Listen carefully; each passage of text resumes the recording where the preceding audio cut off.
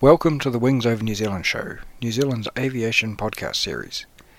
If you have not already done so, please check out our extensive archive of past shows, either on the Wings Over Cambridge website or on iTunes. Please rate the show on iTunes and leave a review there. And please like our Facebook page. You can find us at www.facebook.com/ONZShow. That's WONZSHOW. You can rate and review the shows there on Facebook, or you can go to the Wings Over New Zealand Aviation Forum, where there's a whole little section just for the show. The Wings Over New Zealand show is brought to you in association with the Wings Over New Zealand Aviation Forum, New Zealand's #1 aviation discussion forum online. There you'll find discussion on all aspects of New Zealand aviation, from history to current affairs, and thousands of photos covering the Royal New Zealand Air Force, airlines, general aviation, warbird restorations, airshow news, sport aviation, home building, gliding, aviation media, and much, much more. You'll be in good company with other aviation enthusiasts, including pilots, engineers, warbird owners and restorers, historians and authors, modelers, aviation photographers, and many others.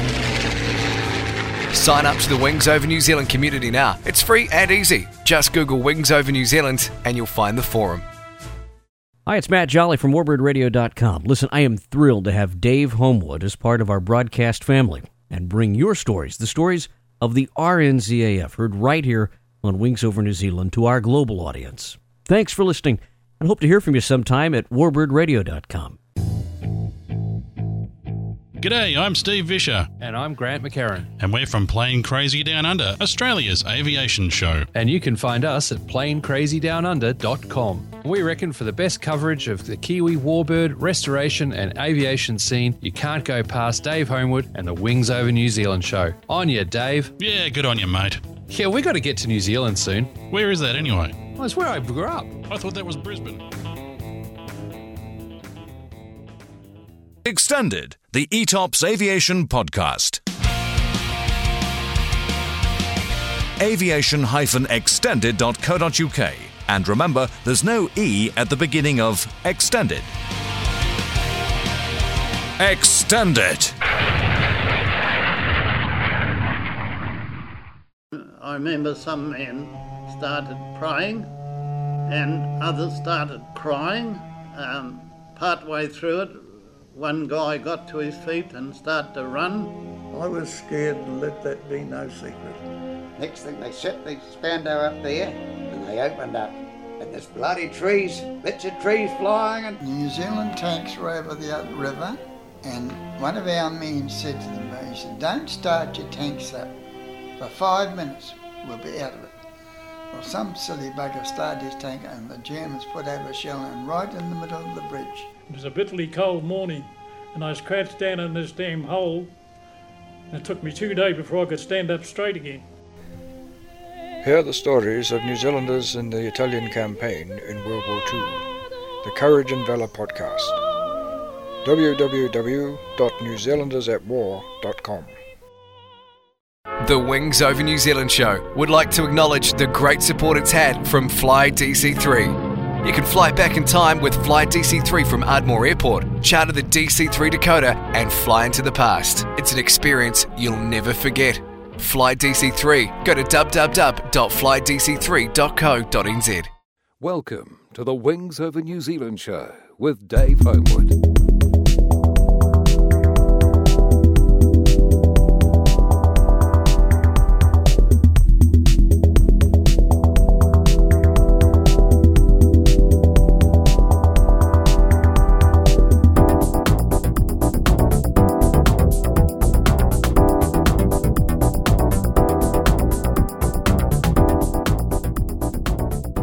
Welcome to the Wings Over New Zealand show. I'm your host, Dave Homewood. A couple of months ago, I called in on Lindsay Budge in Tauranga. He's one of our wartime RNZAF veterans who served in RAF Bomber Command. But he's a little bit unusual than most, because he was a tail gunner on B-17 Flying Fortresses. Here's Lindsay. Yes, well, my name is Lindsay Albert Budge. I was born on the 8th of January 1920 brought up on a farm. Yep. Spent all my younger days on farm life, and then went to secondary school in Wanganui. Right. And I had 3 years at secondary school there, and then it was middle of depression at that time, and very difficult to get jobs, and so my father sent me down to Massey College to do a dairy science course, and that finished about June, and there was a short herd testing course, so I took that on too, and then on the 1st of August I was studying herd testing in Taranaki. Oh, okay. Yeah. At 16 I was the youngest bloke at the time to get a diploma there, so yeah. And then fate would have it, I got a one from John Key just a few years ago. They were wanting the oldest herd tester in New Zealand from Ruakura, and I said to my wife, I think I might try that. So I rang up and I said, when were you herd testing? And I said, 1st of August 1936. I said, we've got nothing like that here. And, so he presented a book, 100 years on herd testing. Wow, fantastic. So I had 2 years herd testing in South Taranaki, and things were pretty grim in those days. I felt sorry for the cows because there wasn't much concrete around, and mud. Oh man, there was mud everywhere, and he opened the door to let the cows out, and take about 2 steps, and then they were in a pool of mud, and but anyhow, things have improved a great deal now. Thanks to things. So I completed that, and then 19 September I leased my father's farm.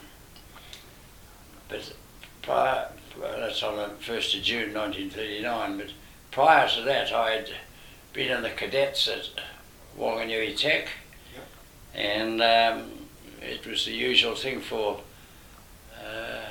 cadets to carry on for compulsory military training. So, of course, with the horses, I joined the Queen Alexander Mounted Rifles. Okay, yep. And I don't know, I think it must be one of the oldest left, because I did a camp, and we used to have camps 2 weeks a year at Waverley Racecourse, and so I did 30, 38 and 39.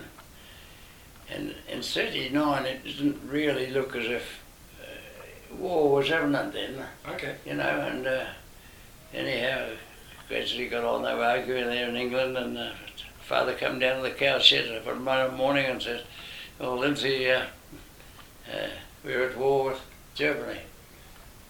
So that was started a long period, so about 6 days later I got a letter from the Defence Department saying they want my services. So I didn't know what to do, just getting a start and the herd, and anyhow I went and saw the factory manager and had to talk to him, and he said, Lindsay, look, I said, look, I don't mind if I get off this year, I'll go into camp after that. So anyhow, that's what was arranged. So of course I went into the army first of all, because they didn't too many applicants for the Air Force, so I just really wasted my time in the army in Wanganui at the time. Some of us were I did a turn of butchery and freezing work. Some of us were taken off for essential work, and then I got my posting to Marston, and that was the Hood Aerodrome at Marston, and that was a organisation that was set up to train all young airmen. brand new in the place, and everything was brand new and lovely facilities. And only the first night we were there, I had an awful earthquake. Oh. Some of the boys had never felt an earthquake, up this way and that, and the water in the tanks were going back like that, and eventually the caved in all together. So that was my introduction, really. But we had very good training there, a lot of it, military training, that sort of thing, and then we had practical work as well. Yeah. So were you in the Air Force by this stage? Yes. Well, it was called the Aerodrome Defence Unit. Yeah. Yeah. And I completed that, and at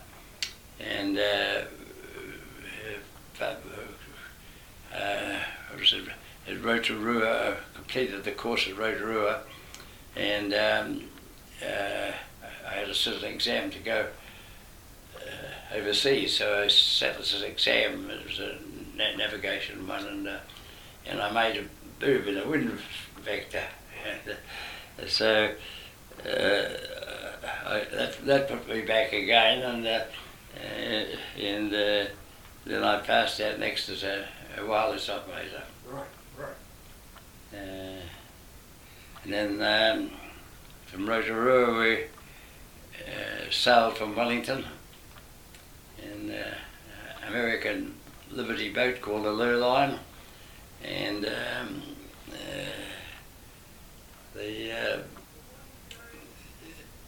then we took off from Wellington and never saw land until we went to the coast of America, after South America. Right. And we went up there, and then our first call was to San Diego. It was one that we probably shouldn't call, but it was one of our chaps. They have a great day for going over the equator, the ship's crew and that. And there's a fellow Dag gunning there a lot, and Dag jumped from one deck down to the other, and he broke both of his ankles. So had to pull in there, but he had to want him for life there, because he was in hospital at San Diego for a long time.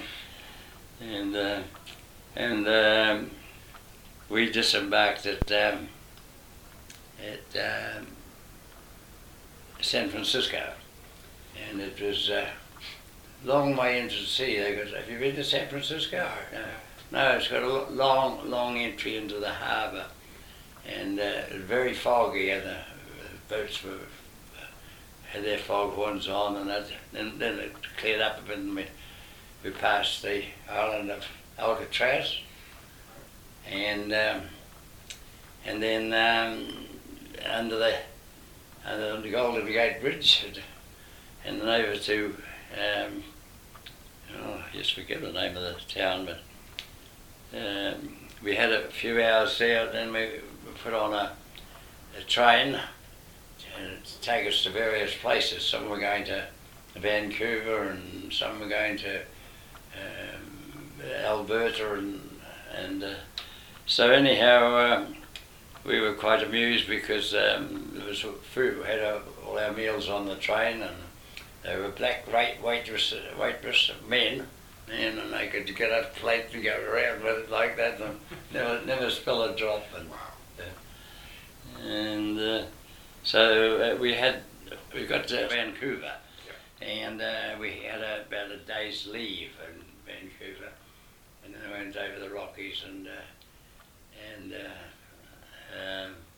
I went on to Winnipeg. That's where gunners were, and so that proved a very hospitable people, the Canadians.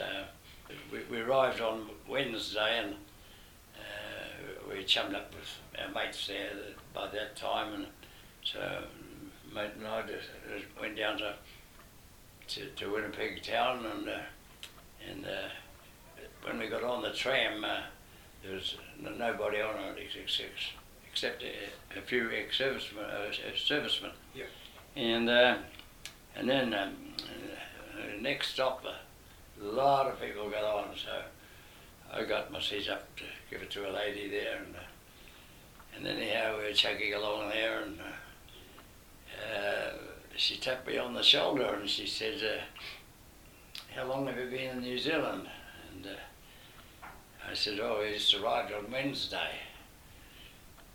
Went a little bit further. She tapped me again and said, "Would you and your friend like to come over to dinner to my place tomorrow night?" She seemed a nice, genuine sort of people. I said, "Oh, yes, it is. Thank you very much. Very kind of her." So that proves to be our home the whole time we're in Winnipeg. She was an Englishman and married a Canadian serviceman during the First World War, and they had a daughter and then a set of twins about our age, which we took out for a long time, and a son, and they were a lovely, lovely family. I took my wife back there after nearly 40 years, I suppose it was. Yeah. Nice. At there at Winnipeg, we were doing a lot of Morse code and the intricate parts of radio and all that sort of thing, and a lot of it was sort of a bit beyond me. I didn't do that well in the with the Morse. I couldn't take Morse. It's a thing. It's got a rhythm with it, and you can either take it or you can't take it. Yeah. And so I was down to air gun, and that's about the lowest you could get then. So anyhow, I thought, oh well, take the term, and so I went to Quebec City after that. Okay. And that was a great place too, because the Chateau Frontenac, the large hotel there, that's where Churchill, Roosevelt and Stalin had one of their summit meetings. Right. Very narrow streets in there, and then I had to go back to McDonald in Manitoba again, and that's where I got my wingers, and then we were posted to Montreal, awaiting transport to England, and we sailed from there to from Halifax, Nova Scotia, to Greenock in Scotland. Okay. Very, very rough trip. I never wanted to sail again after that. Just uncanny how cruel those waves can be. And anyhow, I got to England, and I got it's all in a logbook there. We were there for a while, and then posted to New Zealand OTU at a place called Westcott in Buckinghamshire, and so that's where I joined my crew, and the pilot was an Englishman, and the other gunner was a New Zealander from Palmerston North, and the wireless op was a fellow Bill Bailey from Christchurch, and and a fellow Adams, he was the bomb aimer, and so we were together, and we went through the OTU on Wellingtons, and then we went onto the multi-engine, then on the Stirlings, and we had to do a fair bit of training for them, and then we passed out, and we were sent to 100 group, and that was where they were specialising on, this particular squadron would be specialising on one thing. It might be radio research, and the other one that we trained for was to supply the underground with supplies and that sort of thing, and so we had that was a very intricate business, because you had to you dropped it about 1,000 feet, all the ammunition and that, and you dropped on 3 lights called Eureka, and dropped it between the second and third lights, and that. But we never got onto it. We crashed on the first takeoff. All looking forward to there, and partly it was due, I think, to the pilot. He wasn't a very strong little chap, but it was a windy day, and we took off and just got in our starboard undercut, 2/3 down the runway, and we just left the ground and our starboard undercut. We went straight in, and none of us were killed. We all got smacked around a little bit. So anyhow, when I recuperated, I had quite a bad break in my ankle. Of course, I had to go back to Stratus all again, and that's where they fill up for crews, you know. So I was in the mess there, and not a mess, flight room one day, and Chippy came up to me, and he was a flight lieutenant. He said, "Kiwi, what are you doing here?" I said, "I'm waiting to get crewed up, sir." He said, "Oh yes," and asked me a few questions. He said, "Look, would you come over to our house? He was married and they had permanent houses." So we went over that night, and I met his navigator and bomb aimer, and the 3 of them were commissioned. And he was a nice guy, so I went with him, and he was flying B-17s, and so I did 30 odd trips with him, and they're all in the book there. Well, tell me about the B-17. It was a bit of a different thing for the Kiwis to get into, wasn't it? You know, if I'd been a betting man, when I come home I could have made a lot of money, because you get a lot of the army chaps and the Air Force said no, there was no fortresses in our Air Force, but it was a good type of plane. It was slow, and but very reliable, and good at high altitudes, and no, it had a lot going for us really, and of course I don't think the Germans realised that the Americans were flying at night, but we were on this radar business, and I know that the Americans had 10 members of crew on their B-17s. Did the RAF squadron have 10 in the crew? No, we had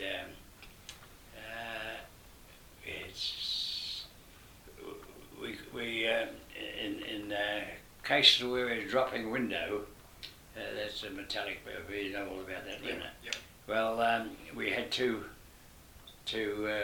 extra gunners on there, but otherwise there was just a pilot, a navigator, engineer,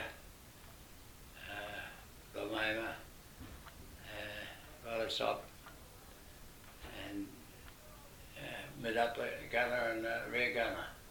Okay, so 7, just like the Lancaster. That's right. Yeah. Yeah. So there wasn't a second pilot? No. That's interesting, because the Americans always had 2 pilots on board, didn't they? Yes. No, the engineer had been, he had gone through landing and that sort of thing. So, for emergencies purposes? It was a wonderful crew. We built up a great camaraderie, and I was fortunate enough to have had the money to go over, and I took my wife over 4 times.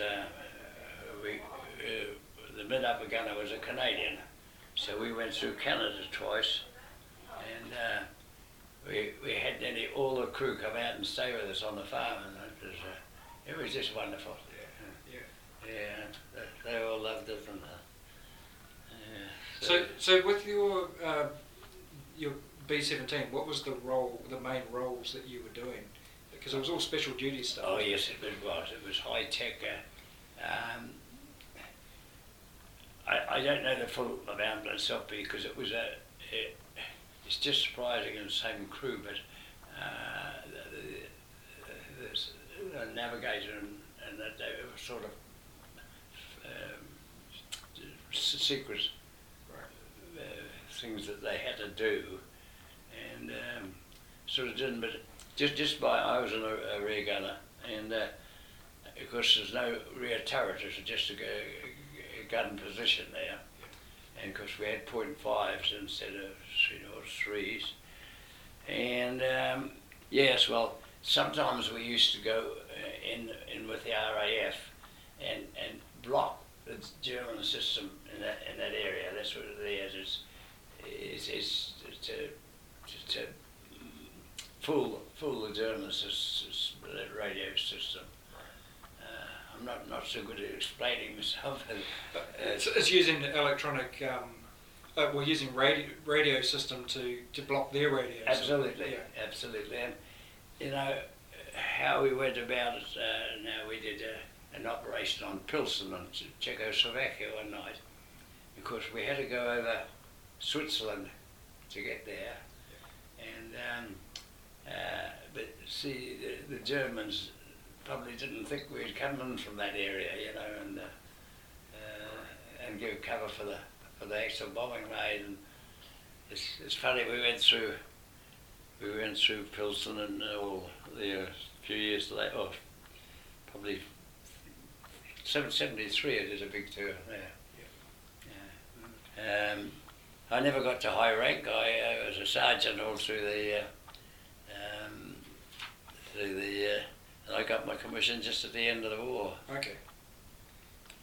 So how close were you to the bomber stream when you were doing the countermeasures stuff? Oh, right with them. So you were practically in the stream? Yes. Oh, right. Yeah. And how many of your type of aircraft, your squadron's aircraft, would go out in the stream? Would they be throughout the stream? No, well, because we didn't fly actually at night, like the Americans in the daytime. We took off and had a rendezvous over Reading, generally in the south of England, and then flew to Point B in France, and that's when we sort of, if they were going to bomb Cologne, they'd send perhaps 7 of us to Essen, and another 7 of us to Bonn, and have the main attack on Cologne. Right. And see, it would look on the German radar system that there was going to be 3 attacks, and so they would, have to put their strategy here with that attacks coming from there. Mm. Right. And the red in your logbook, that's nighttime flying, is it? It's all nighttime. All nighttime, yeah. I didn't do any daylights on. So I see here you got fighter affiliation versus Mosquito. How did you find trying to repel an attack from a mosquito at night? Was that difficult? Or? Oh, no, well that was in the daytime. Oh, that's daytime, is it? Yeah, okay, yep. yeah. We did one with a Fokker Wolf too at Farnborough. Oh yes, yep. Mm. Did you actually have any genuine German Focke-Wulfs or Messerschmitts attack you guys? Oh yes, we did a Focke-Wulf one night. I couldn't get the elevation to get him, and I don't think the mid-upper gunner was asleep or something like that. We should have got that fella that night. I know, another time you'll see them 150 metres away at night, see this, follow us and that sort of thing, and then wait for the opportunity to have a go, and it was, we sort of waited to get down on some clouds and they're on their way back. Right. I see there you got Junkers 88 got close. Yeah, that'd be the one. Yep.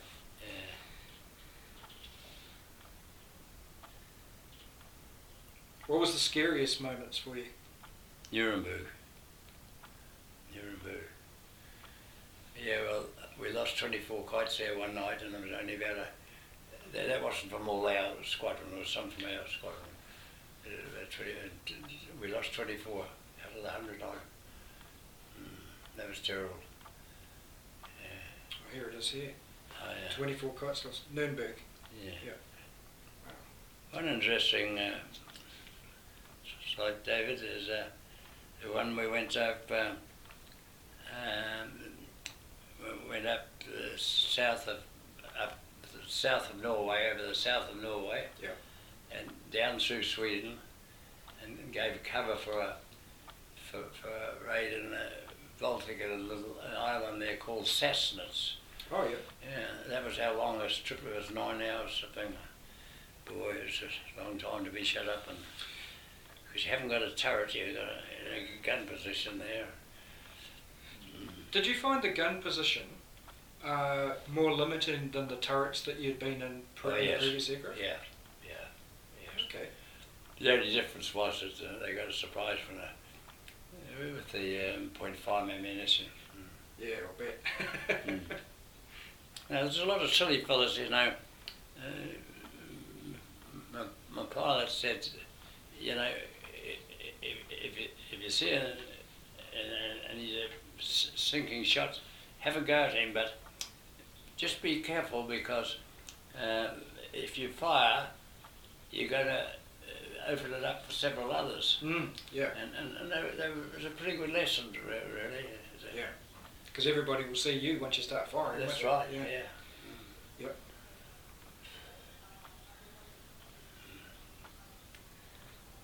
And what about the social life on the squadron?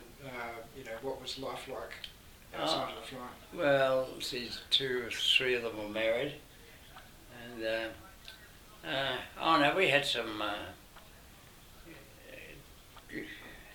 plenty of leave, you know. And, I saw a lot of England, and I like it very much. Yep. What was the base that you were at with the B-17s? That was at Alton, Oulton. It was in Norfolk.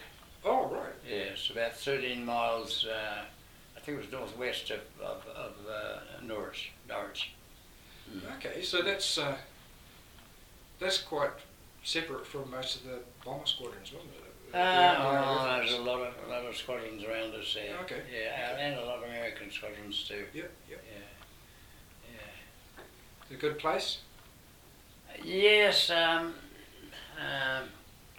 didn't find the people just quite so friendly in there, but they treated us well. I've got no complaints. You know, the food was pretty monotonous, but you know, we were never short of food. It was a wonderful thing by the British people when to see the D-Day. We were coming back from a raid. It was just right at the end of the war. We were coming back about 4 in the morning, and it was just breaking day, and I looked down, and I called up the skipper and said, "God, look down below, all the planes going in the opposite direction." Right. And that was the first we'd heard about, and they were Dakotas and you know, pulling the gliders. Gliders, yes. Wow. I went over to the celebrations of that D-Day landing, the 60th one, and we just had the 70th a while ago. Yes, yeah. And we had 5 nights in Paris, and it was very good. Right. Were you the only B-17 squadron based in Britain for the RAF? No, there was a squadron of Liberators as well. Oh, okay, yep. Yeah, 223. They were Liberators. They were there for the same purpose, but they weren't as manoeuvrable as B-17s. Mind you, the Coastal Command had some B-17s too, didn't they, I think? They may have done too. I think they did. Yeah.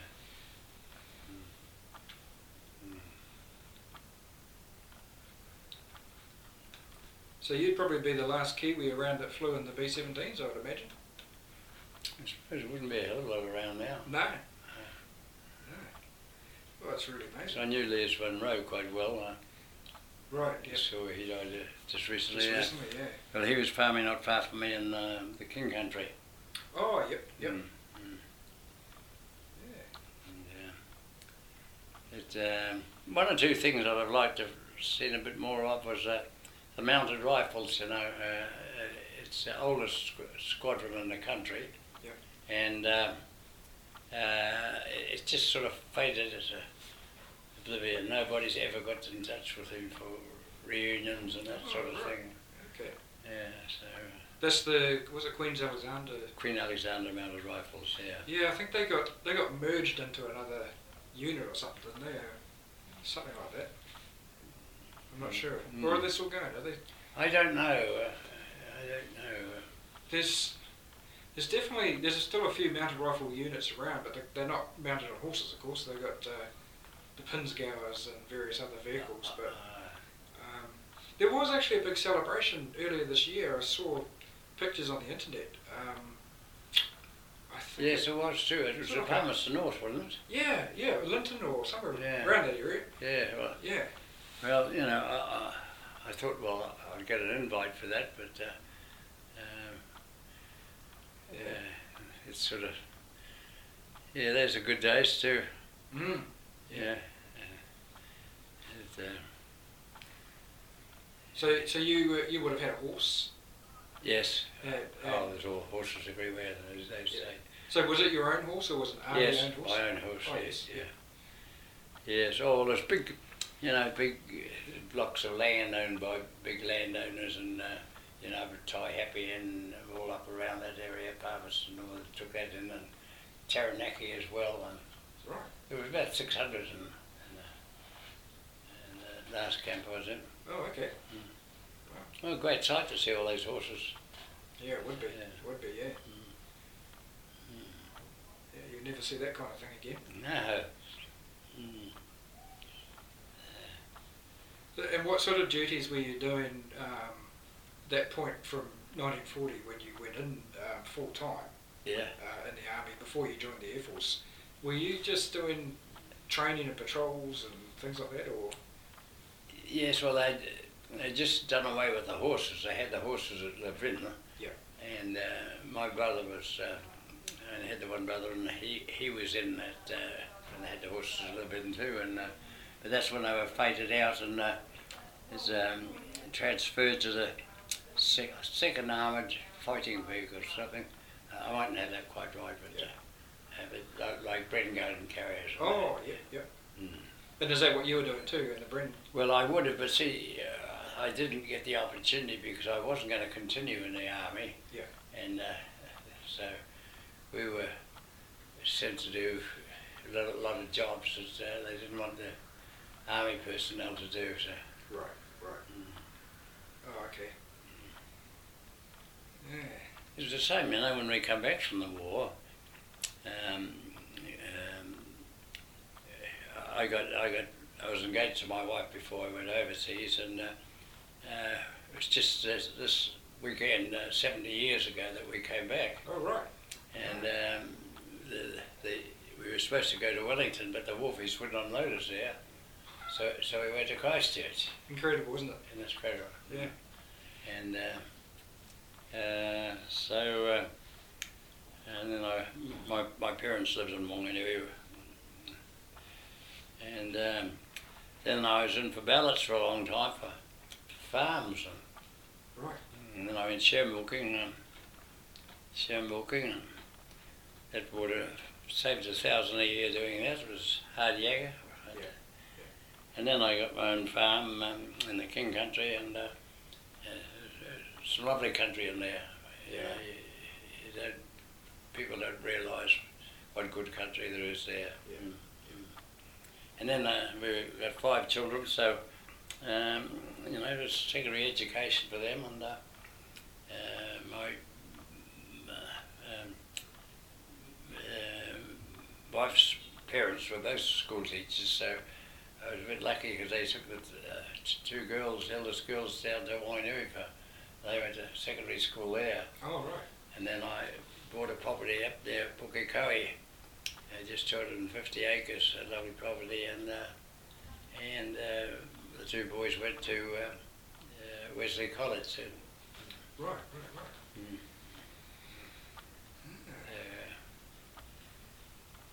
Now, the first squadron that you were on, and you crashed on the first takeoff for an operation. How long were you on the squadron before that? Oh, not very long. Just a couple of days, sort of thing. Oh no, it'd be longer than that. Probably 2 or 3 weeks. That's about all. So you got a little bit of a taste of the squadron and the people. Oh yes. Because that squadron, they had a mix of aircraft, didn't they? Didn't they have Lysanders and things as well? Not while I was there. Oh, okay. Okay, it might have been a bit later. There's a place called Thamesford.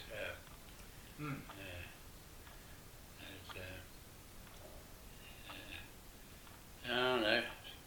Good to look back on, but I think I'd be in big company next time. The aircraft that you crashed in, the Sterling. Yeah. Was it loaded up with ammunition? Yes, all 10 guns. So that would have started going off as well, I suppose, once you. No, they weren't too bad really. Oh, right. Yeah. That's lucky. Yeah. Wow. I'm amazed that you all survived it. Oh, we were only about 40 foot off the ground. That's why it's not even registered in the logbook. Because it wasn't a real flight. Yeah, in the RAF terms. Wow. So there's no other stories that come to mind of flying or the squadron or anything? No, not really, Dave. I was, it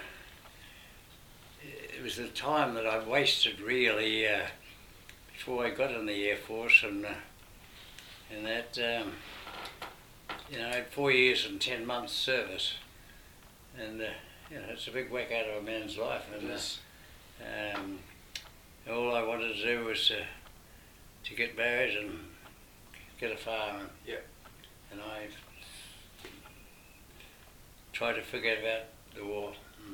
Well, we didn't talk about it much. We had a little RSA to this place where I was farming, and we used to go down and have a few beers, but we'd talk about who's our local team going to play on Saturday, and yeah. It's only come back recently, really. Right. Well, thank you very much. It's been fascinating to have a chat with you, and I think, quite honestly, I think you're the first B-17 man I've met. So, and I've met a lot of veterans. So, yeah. Oh, that's really good, Dave. Yeah, thank you. That was the Wings Over New Zealand show with Dave Homewood.